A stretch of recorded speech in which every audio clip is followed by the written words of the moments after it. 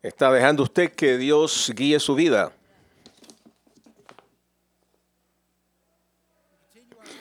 Continuamos nuestra serie.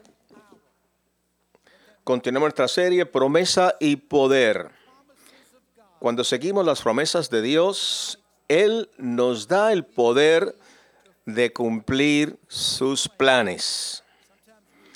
Algunas veces parece como que Él no nos provee los recursos que necesitamos para nuestro plan, pero ese no es su compromiso. Su compromiso es su plan, cumplir su plan. Hoy, el mensaje de hoy se titula El engaño. ¿Alguno de ustedes ha enfrentado el engaño? A ver, levante la mano. ¿Quién ha enfrentado el engaño? ¿Quién ha sido engañado? Así que este mensaje le llega a usted, a todos, quizás al 90%. Saquen su guía de Josué 9:3-4, capítulo 9. La gente de Gibeón recurrió al engaño para salvarse. Y el engaño es fraude o el truco para aceptar como verdadero lo que es falso. Josué encontró el engaño de los enemigos de Israel y veremos cómo respondió y aprenderemos cómo deberíamos enfrentarlo cuando estamos enfrentando o estamos siendo defraudados. Lo primero que tenemos que hacer es preguntarle siempre a Dios. En Joshua capítulo 9, vamos a leer 9 y parte del 10, pero no lo voy a leer todo, así que voy a leer algunas partes. Voy a abreviar algunas de las lecturas. En el versículo 1, ahora todos los reyes al oeste del río Jordán se enteraron de lo que había sucedido. Estos reyes combinaron sus ejércitos para luchar como uno contra Joshua y los israelitas. Es necesario mencionar esto porque estos reyes eran reyes de ciudades-estados y había muchas de ellas. Usualmente peleaban entre sí. Territorio, propiedades, esclavos y otras cosas. Pero se aliaban cuando identificaban que un enemigo común. Entonces se aliaban. Y tenga cuidado cuando alguien le menciona un enemigo común. Su antena debe inmediatamente salir a la defensa. En el versículo 3, pero cuando la gente de Gibeón era como 5 millas de Jerusalén, al noroeste de Jerusalén, escuchó lo que Josué le había hecho a Jericó y ahí recurrieron al engaño para salvarse. Enviaron embajadores a José cargando sus burros con bolsas viejas de vino. También se pusieron sandalias gastadas y ropa irregular, y el pan que tomaron con ellos era seco y mohoso. Cuando llegaron al campamento de Israel en Gilgal, le dijeron a Josué y a los hombres de Israel: hemos venido de una tierra lejana para pedirle que haga un tratado de paz con nosotros. Ahora vivían 21 millas de donde estaban. Los gabaonitas pretendieron ser una delegación oficial desde muy lejos para reunirse con Joshua.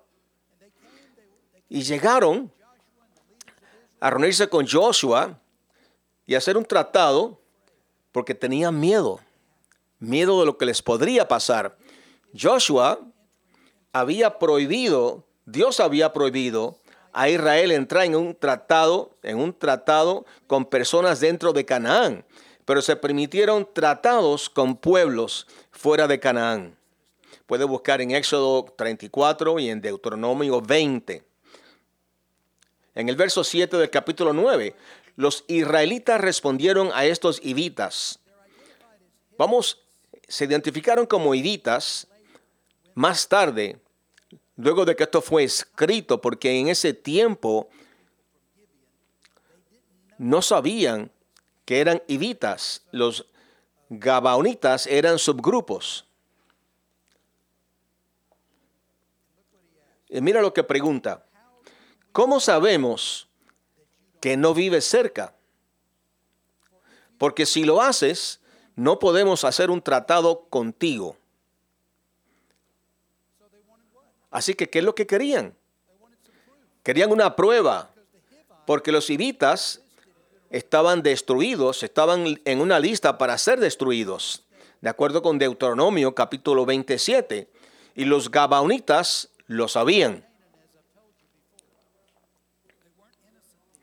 No eran gente inocente, habían rechazado a Dios, y idolatraban y sacrificaban humanos, incluyendo niños, a sus dioses. Y Dios les dijo a los israelitas que los eliminaran. En el versículo 8, ellos respondieron: somos tus sirvientes. ¿Era esa una respuesta correcta? Y Joshua dijo: pero ¿quién eres tú? ¿Dónde es que vives? Tus sirvientes. Eso no es realmente una respuesta. Y cada vez que usted reciba una respuesta que no contesta la pregunta, ponga atención, porque hay una razón por la cual no están contestando su pregunta.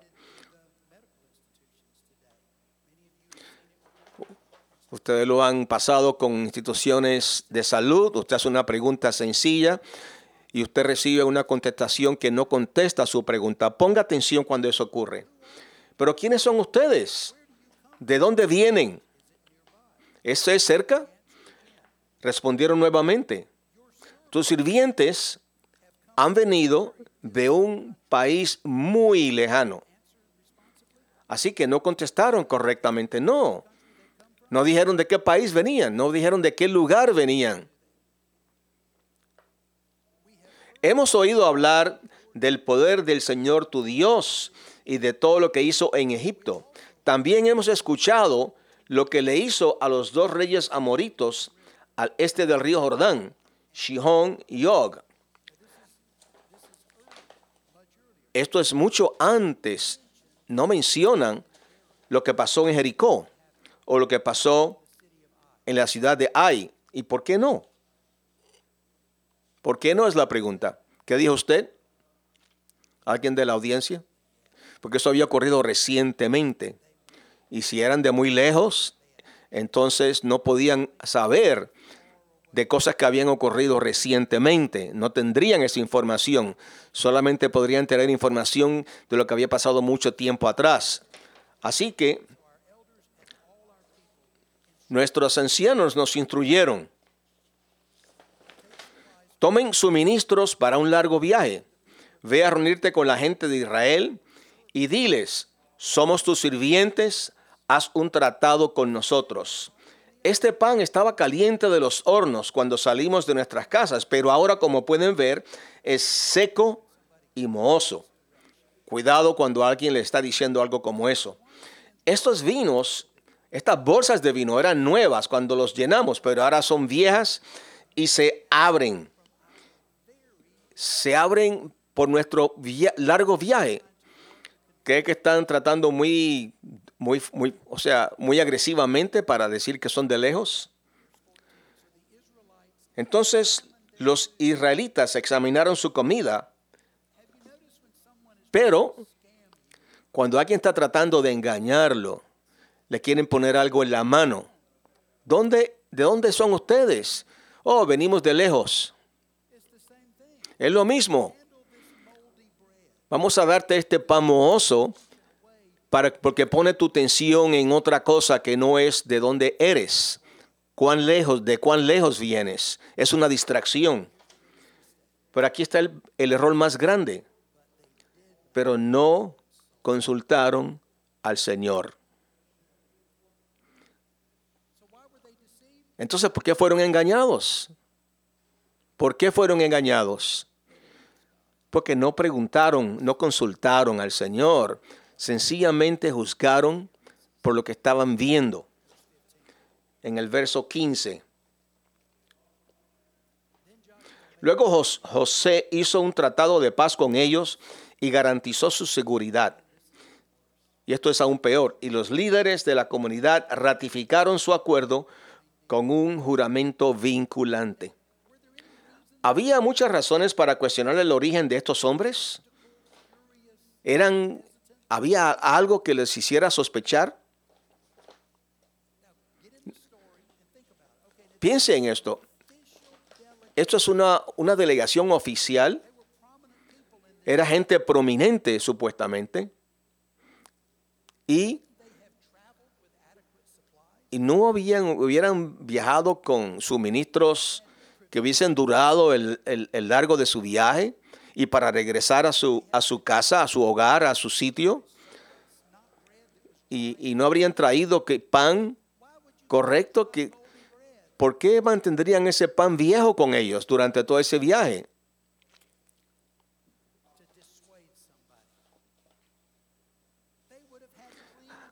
Habrían tenido ropa limpia para una reunión con Joshua y no tenían nada de eso. Y Joshua no preguntó. Si Joshua y sus líderes se hubieran puesto a pensar, si hubiesen tomado el tiempo de orar de lo que estaban viendo, de lo que estaban enfrentando, quizás hubiesen reconocido que esto era un truco, un engaño.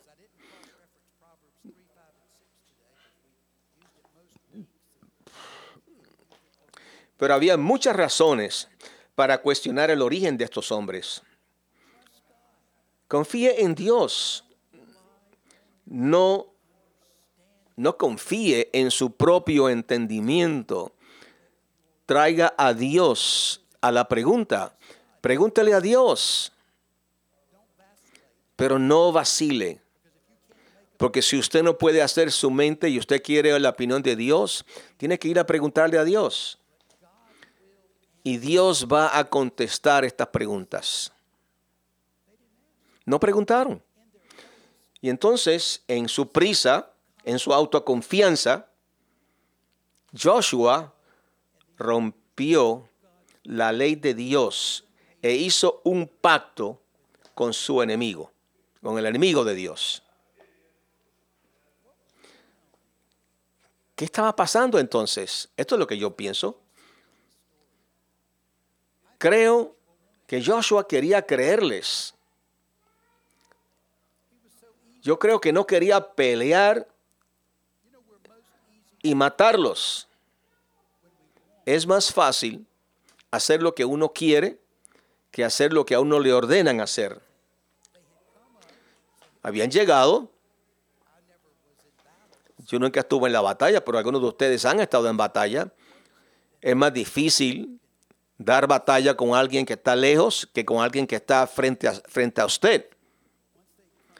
Pero una vez están frente a usted y hacer una batalla a muerte con esta gente que está al lado suyo es muy difícil.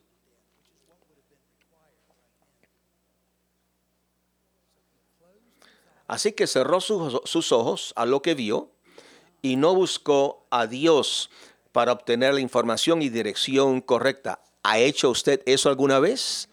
Algo que usted quiere, pero usted no le preguntó a Dios, porque usted sabría lo que Dios le va a contestar. Creo que lo hacemos cuando vamos a entrar en una relación personal, una relación romántica o una relación de negocio. Y es con alguien que tenemos dudas, especialmente de su espiritualidad y aún su conducta ética, pero nos convencemos de ir adelante y hacer lo que queremos hacer. Ya tenemos nuestra mente enfocada en que eso es lo que queremos y no hacemos las preguntas. Ustedes saben que yo he estado aquí 100 años y creo que también hacemos esto. Queremos entrar en una relación, ya sea personal, romántica o de negocios. Y la Biblia nos advierte que no seamos unidos junto con los incrédulos.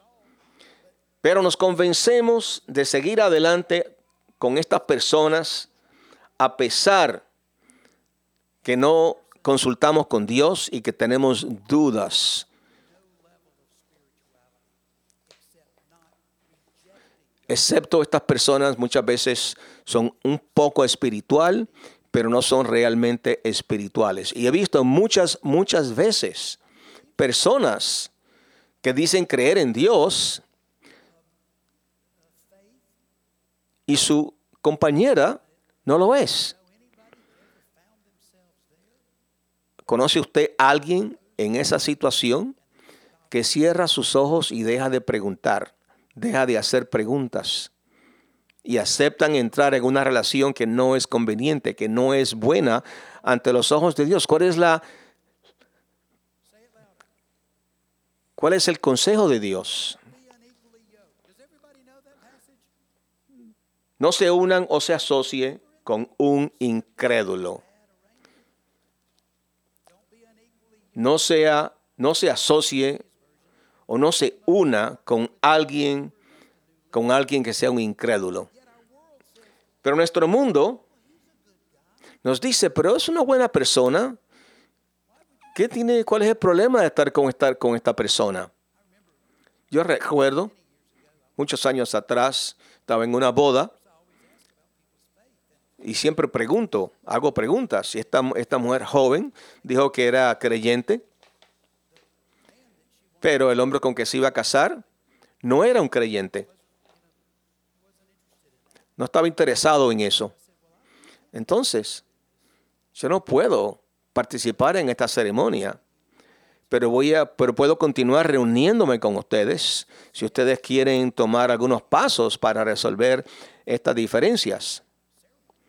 Pero yo no puedo hacer esta ceremonia. Entonces la madre se interesó en esta conversación y la madre quería que yo supiera lo bueno que era este hombre. Y lo recuerdo todavía. Y entonces yo le pregunté, ¿por qué usted piensa que no es un buen cristiano? Yo no he dicho que no es un buen cristiano. Entonces usted debe de tomar esa conversación con él, no conmigo. Pero su madre quería defender a este hombre.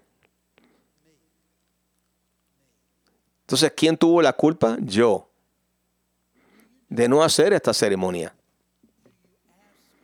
¿Hace usted preguntas a Dios antes de entrar en una relación con alguien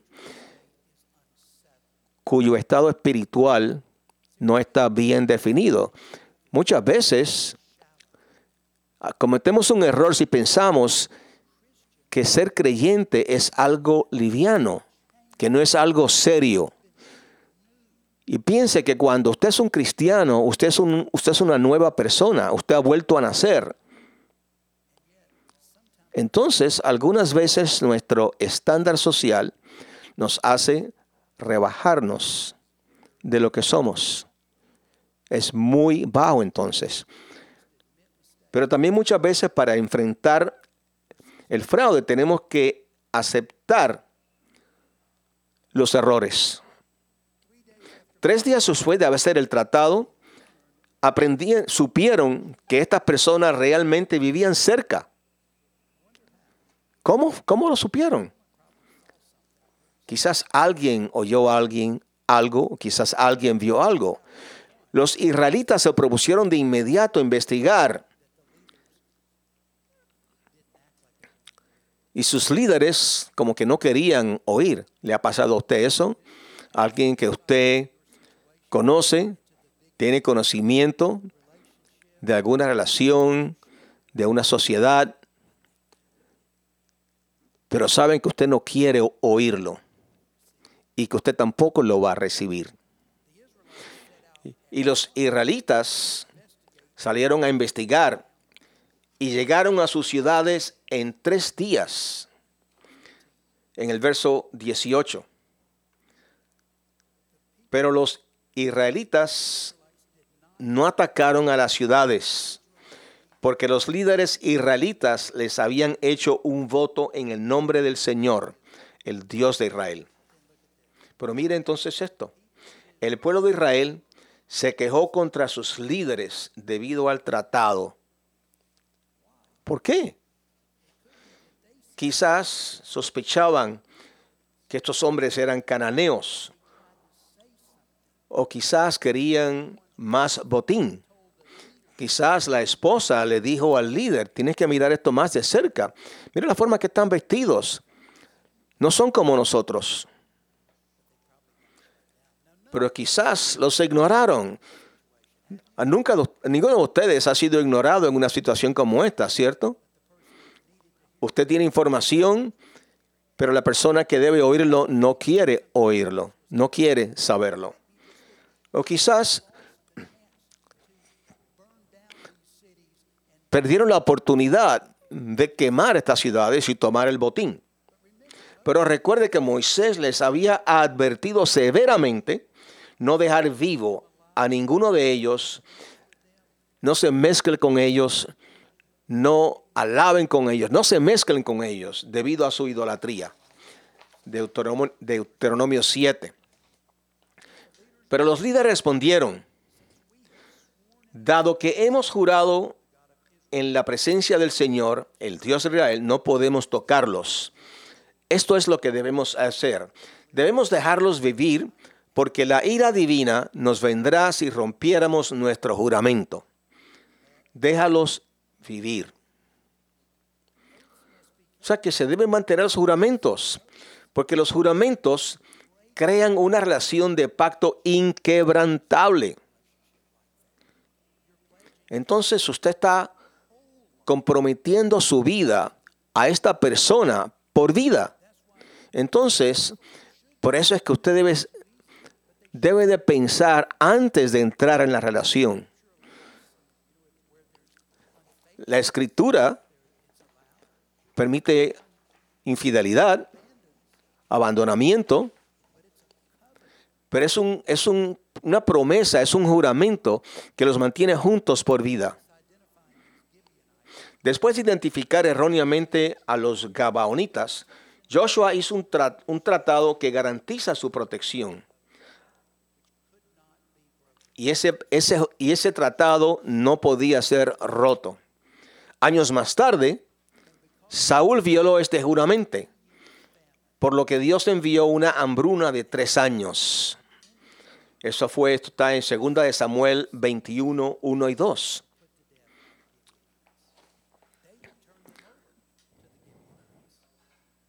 Entonces,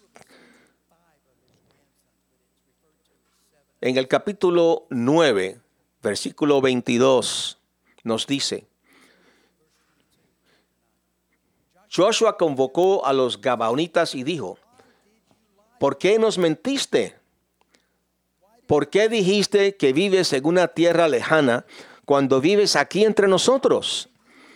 Que tú seas maldito. Estaba frustrado, pero ¿con quién estaba frustrado? Con él mismo. De ahora en adelante, siempre serán siervos que cortan la madera y llevan agua para la casa de mi Dios. Ellos respondieron: sabemos por qué lo hicieron, ¿cierto? Sabemos por qué. ¿Por qué? ¿Por qué lo hicieron? Lo hicieron porque tenían miedo, no querían morir. Lo hicimos porque nosotros, sus siervos, nos dijeron claramente que el Señor tu Dios le ordenó a tu siervo Moisés que te diera toda esta tierra y que destruyera a todas las personas que viven en ella. Así que temíamos mucho por nuestras vidas. Gracias a ti hemos hecho esto. Entonces Joshua admitió su error. Entonces actuó apropiadamente hacia los gabaonitas al dejarlos vivir, pero también colocándolos en servicio, donde serían influenciados por personas de fe y la ley. Los sacerdotes y fieles en el santuario serían los que iban entonces a influir en estas personas, porque estas personas iban a estar en el santuario. la madera y el agua iban a estar en el santuario. Entonces en el santuario estas personas iban a estar, estas personas eran paganas, pero ahora iban a estar en un templo de adorar a Dios. Y allí podían ser influenciados por los sacerdotes y los fieles en el santuario.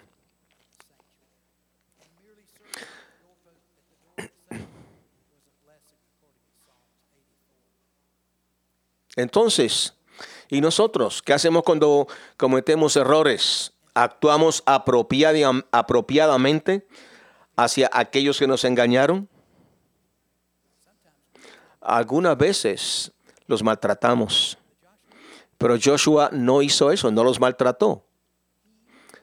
Él los puso en un lugar donde ellos podían crecer, cambiar, mejorar. Así que usted no tiene que maltratar a esa persona que lo engaña. Hay que sencillamente darle la oportunidad de un cambio, de mejorar, de ser influido. ¿Hacemos eso o lo rechazamos toda responsabilidad y declaramos que esto no es mi culpa y los maltrato como yo quiero? Tratar con el engaño requiere que usted acepte la responsabilidad. De ahí vamos al versículo 10. Adonisedec, rey de Jerusalén, escuchó lo que Joshua había capturado y destruido por completo a Ai, y mató a su rey, tal como había destruido la ciudad de Jericó y mató a su rey. También se enteró de que los gabaonitas ya habían hecho los paces con Israel y ahora eran sus aliados. Él y su pueblo tuvieron mucho miedo cuando escucharon todo esto, porque Gibeón era una gran ciudad, tan grande como las ciudades reales y más grande que la Ai. Los hombres gabaonitas eran guerreros fuertes. Entonces el rey envió a los mensajeros a varios otros reyes. Ven y ayúdame a destruir Gibeón, porque han hecho las paces con Joshua y la gente de Israel. Entonces estos 5 reyes amoritos combinaron sus ejércitos para un ataque unido. Los amoritos eran guerreros fuertes. 40 años antes habían destruido incluso gigantes. Pero este rey quería recuperar este aliado grande y poderoso, incluso si tuvieran que ser tomados por la fuerza.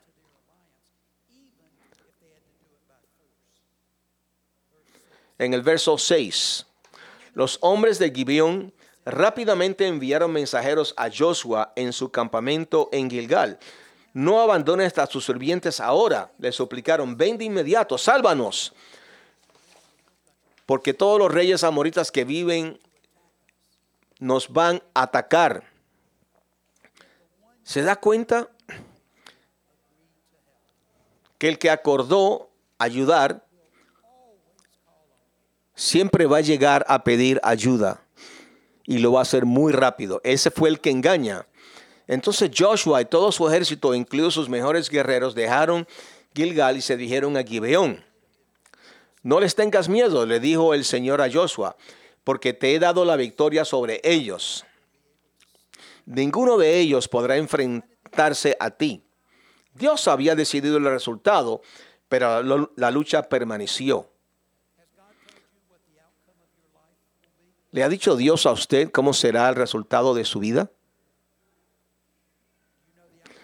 ¿Sabe usted el resultado de su vida? ¿Qué es lo que va a pasar en su vida? Entonces, ¿por qué lucha usted en contra de eso?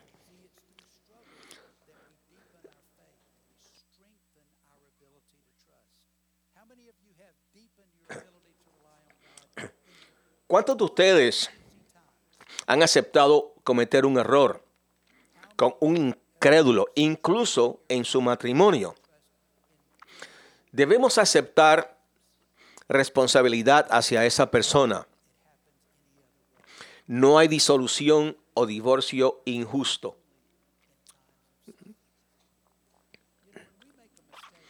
Cuando cometemos un error con un incrédulo, aún en un matrimonio, debemos aceptar responsabilidad hacia esa persona.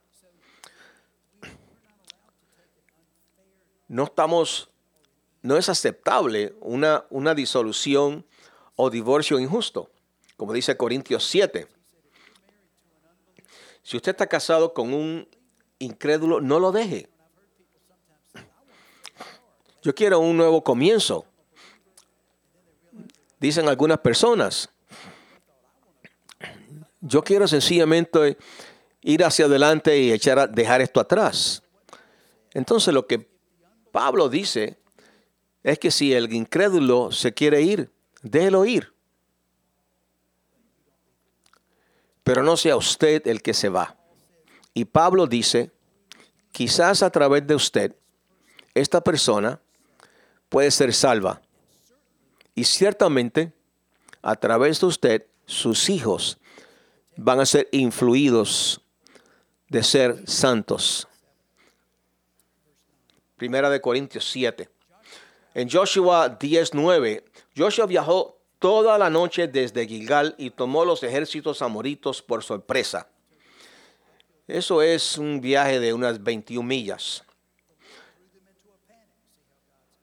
Mientras los israelitas persiguieron al enemigo a lo largo del camino hacia Beth Orón, matándolos todo el camino hacia Azekah y Maquedá. Mientras los amoritas se retiraban por el camino de Beth Orón, el Señor los destruyó con una terrible tormenta del cielo que continuó hasta que llegaron a Azekah. El granizo mató a más del enemigo que los israelitas asesinados con la espada. Cuando pensamos que somos nosotros de ganar la batalla, Dios es el que lleva esa carga. ¿Alguno de ustedes ha sido golpeado por la...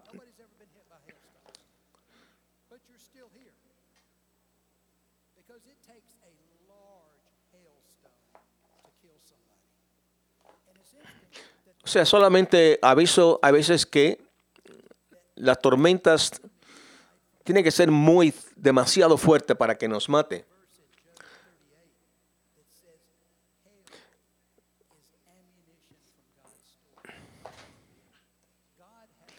El día que el Señor dio la victoria de los israelitas sobre los amoritas, Joshua rezó al Señor frente a todo el pueblo de Israel. En el verso 12, él dijo, deja que el sol se quede quieto sobre Gibeón y deja que la luna sobre el valle de Ajijalón estén quietos. ¿Y por qué él quiere que el sol esté quieto? Tenía que tener una razón. Porque una vez que el sol se oculta, entonces el ejército se va a ir a su casa. Este evento no se registra en el libro de Yashar. El sol se quedó en el medio del cielo y no se puso como en un día normal. Nunca ha habido un día como este antes o desde entonces, cuando el Señor respondió la oración. Seguramente el Señor luchó por Israel ese día. La tierra dejó de girar o giró muy lento. La luz se reflejó para un día más largo. Días diferentes, longitudes en diferentes partes de la tierra. Eso es lo que yo sé. Dios intervino milagrosamente en respuesta a la oración y ayudó a la derrota de los enemigos que adoraban el sol y la luna. Dios controlaba los cuerpos celestes. Hay espacios para cuestionar la naturaleza de los milagros, pero no para cuestionar la realidad de los milagros. Nuestra fe requiere milagros. Por ejemplo, la encarnación, la resurrección. ¿Necesita usted que Dios le entregue de los efectos desastrosos de un error que cometió?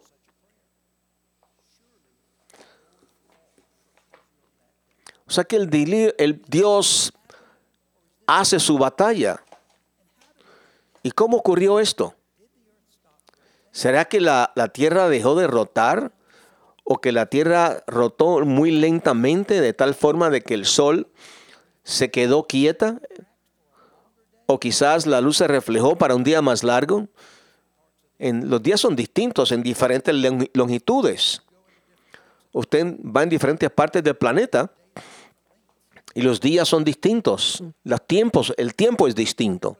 Esto es lo que yo sé. Dios intervino milagrosamente por la oración de Joshua. Y Dios ayudó a Israel a derrotar a su enemigo que adoraba el sol y la luna. Y Dios demostró que Él tiene control sobre estos cuerpos celestes. En esta iglesia siempre hay, usted puede preguntar, usted puede interrogar, pero hay ciertas preguntas de la naturaleza de los milagros. ¿Cómo ocurre esto? Usted puede hacer estas preguntas sin dudar su fe. Eso no significa que duda de su fe. Pero no hay espacio, no hay sitio para dudar del milagro. Porque nuestra fe cristiana requiere los milagros. Que Jesús fue un sustituto para el perdón de sus pecados es un milagro. La resurrección de Jesús y de los muertos es un milagro. Pero si usted quiere una cristiandad sin milagros, no hay una. Usted puede encontrar una religión que no tenga milagros. Jefferson editó su Biblia y eliminó todos los milagros de su Biblia.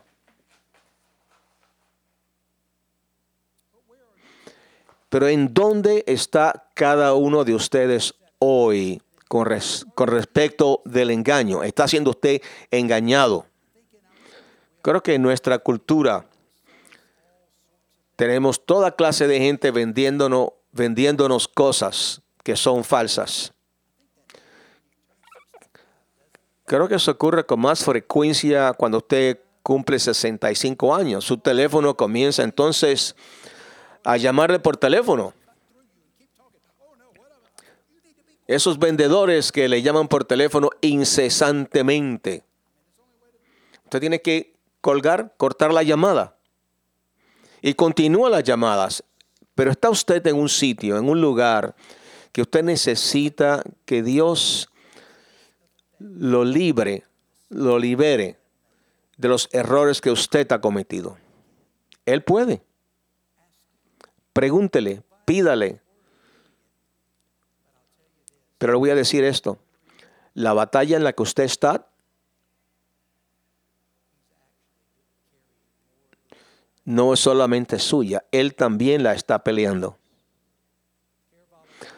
Tendremos aquí voluntarios al frente para ayudarles con sus situaciones.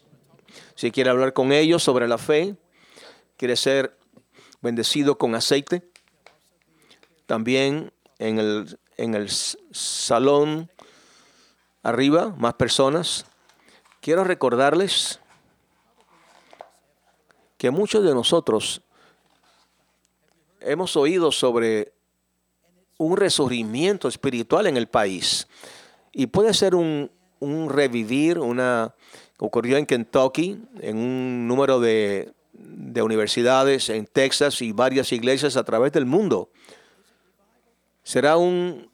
Puede ser un revivir. Ciertamente, un despertar espiritual. No dudo de su espiritualidad, pero eso se puede confirmar años después de que esto ocurre. Esto no es un servicio de alabanza. El revivir es una transformación de vidas por el Espíritu Santo. Y continúa cuando la reunión termina. Así que miremos el resultado luego de la reunión. Y no estoy yo cuestionando lo que está pasando, pero podemos tener un revivir aquí en nuestra iglesia. Y Dios les habló a ustedes hace un par de semanas, que cuando la gente de Dios quiere un movimiento del Espíritu, ¿sabe dónde comienza? Usted comienza, arrepiéntase de lo que usted sabe que está allí. Confiese sus pecados. Pídale a Dios que lo haga puro. Nuestros pecados interrumpen la bendición de Dios. Nos alejan de la bendición de Dios. ¿Qué es lo que yo tengo que es un obstáculo para que Dios trabaje en mí y a través de mí? ¿Haría usted eso? Tome su tiempo para que Dios le muestre lo que tiene que hacer. Y entonces clame por perdón, según usted se arrepiente de sus pecados. Entonces le pedimos a Dios que haga un revivir de su espíritu. El primer domingo viene y entonces estamos aquí orando. Pero le van a permitir entrar aquí a las 8:15. Pero un revivir comienza con un movimiento de oración. ¿Puede ser usted parte de esto? Todo lo que tiene que hacer es llegar. Y este número está creciendo. Pero vamos a pedirle a Dios que llene nuestra iglesia y nuestro país y este mundo con su espíritu. ¿Podría usted orar por eso? Vamos a orar. Padre, si soy el obstáculo al revivir, muéstrame qué tengo que cambiar en mí. Y muestra a cada uno de nosotros que sepamos dónde estamos y que nos arrepintamos y podamos pedir como tus hijos por una fuerza que cambie nuestras vidas, que cambie nuestra iglesia, nuestra comunidad y el mundo. En el nombre de Cristo, amén.